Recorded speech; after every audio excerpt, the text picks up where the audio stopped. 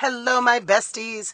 We're going to call this a quick and dirty podcast episode because once again, I am in my car recording a shorty, about to take a nice walk out in the sunshine.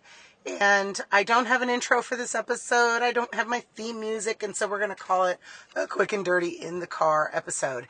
And in this one, I want to talk about how to use your anger for good. Now, as I sit here recording this, we're in the first day of Scorpio, and according to all the hippies that I follow online, Scorpios get a little spicy, they get a little mad. I myself am a Leo, I'm not a Scorpio, but I definitely felt some anger today, and I caught myself just like wanting to listen to some Beyonce and get a little pissy. And I think that's totally fine. I think it's totally fine to embrace your anger.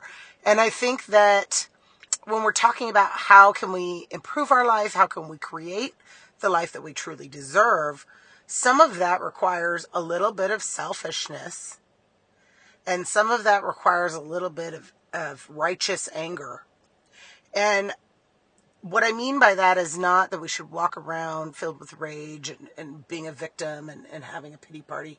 What I mean is sometimes the reason why we don't build the life we deserve, as we've talked about in other episodes of this podcast, has to do with feelings of unworthiness, feelings of not good enoughness, and, looking outside yourself for validation or permission that you can have the life you want or build the life that you want.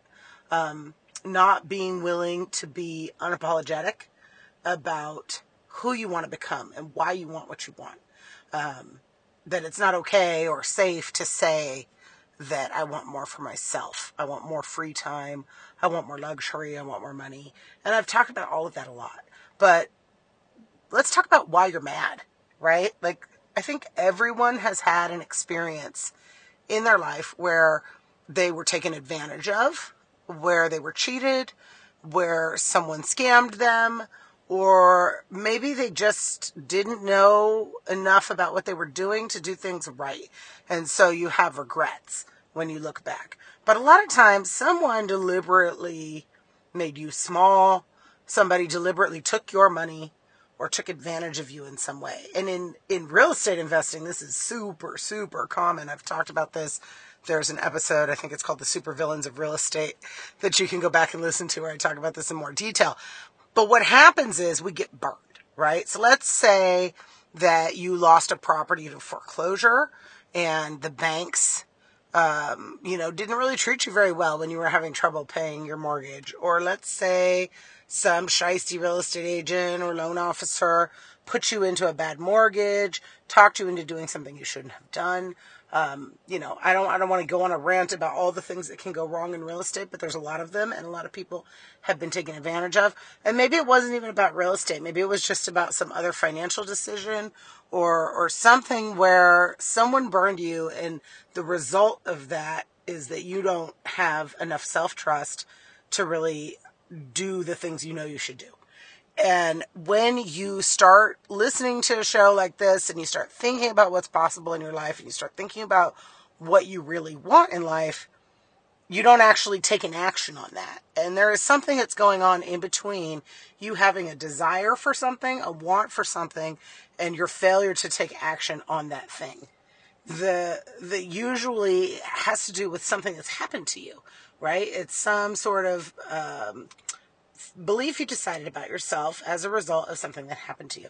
And so one of the things that helps me is to get mad, right? So in my life, I could tell 1,000 stories about why I can be mad about things that should not have happened to me. But I'm going to share one from my past. I don't think I've shared this one before on the podcast. When I was 18, I lived in Berkeley, California. I had the upper half of a duplex. It was a 3-bedroom, 1-bath, upper half of a duplex in North Berkeley, which is a beautiful part of the Bay Area. It's the home of the hippie movement. It was a fabulous place to grow up, and the part where I lived was very close to what they call the gourmet ghetto with world-class restaurants and just a beautiful place to grow up altogether. And I had lived there most of my life. I lived there with my parents and then later with my guardian, Stephanie, who's now my mom. And Stephanie had been in this upper half of this duplex for many, many years, and she had rent control. So we had great low rent there. And when she moved out and got married, I stayed, and I had a couple of roommates, and we lived there for very cheap. And when I say cheap, like, we're talking, this was in the 90s, but even back then, it would have cost $1,800 a month or something to rent that place. And we were paying like $600 a month. So about a third of market rent is what we were paying, which is why they have rent control to keep Berkeley affordable. And anyway, that's a whole nother debate. But in this situation, I really loved having my childhood home at a price I could really afford. I was going to college. I was working only part-time, which was great. And the owner of the duplex passed away. And when he passed away, his kids decided they wanted to sell the duplex. It actually was a triplex. There was a duplex, and then with a below unit and above unit, and then behind that there was a little cottage. And I lived in the upper half of the duplex.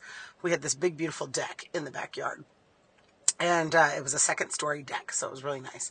So here I am, living with my roommate friends, going to college, working part-time, and paying little to no rent compared to what most people were paying, especially for that neighborhood. And the new owner decides that we should move out. Now, we have tenancy laws in California, and we can talk about why that makes it not the best place to be a landlord. Berkeley is notorious for benefiting tenants. And I always felt that I can understand both sides of that debate and both sides of that argument because I have been on both sides of it. And so here is the story of me being on the tenant side of things. I've also got stories of being on the landlord side of things. So I have very mixed views about this. So I'm not trying to be political here, just trying to tell a story. So in the tenants' rights in Berkeley, even back then, you cannot evict someone from a unit that they lived in just because you bought it and you want to charge more for that unit. You can only do it when you want to live in it yourself. Well, in a triplex, you can't say that you're going to live in all three units. You can only say you're going to live in one. So the new owner moved into the rear unit, and they kept trying to tell us that we needed to move out. But we didn't want to move out because why would we give up our super cool flat in North Berkeley and in the neighborhood that I grew up in on the block I'd lived since I was 4 years old. And I will never forget being on my back deck with my roommate. Both of us were in college, being young 20-somethings, barbecuing and having fun. When the new owner, who was living in the cottage in the rear, would open his curtains and take off all his clothes and spin in a slow circle with no clothes on, and flash us. And it was super traumatic and super evil in my mind. But not knowing anything and not being a real estate agent, not having any idea of what my rights were, we just got freaked out and scared and we moved. Now, looking back, I would have done so much differently. I would have sued that guy's pants off. I'd probably still be in the upper half of that duplex if I'd known then what I know today. But I didn't know any of that, right? I didn't know any of that. I moved out. My next apartment was $1,800 a month, 3 times as much. I had to drop out of college and start working. I didn't have a college fund or anything like that. And my next apartment was in the hood, not as nice of a neighborhood. There were definitely drug dealers on the corner and sideshows outside my window. If you don't know what a sideshow is, you can Google that. But basically, I went from my nice, safe place that I grew up in to the hood. And because this guy sexually harassed us at a minimum, that happened.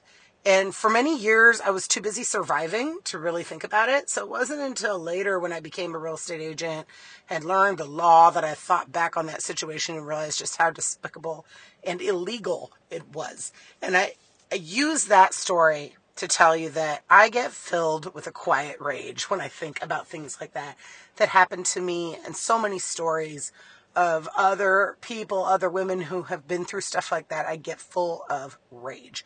And I now choose to forgive my younger self, first of all, because we got to clean up here.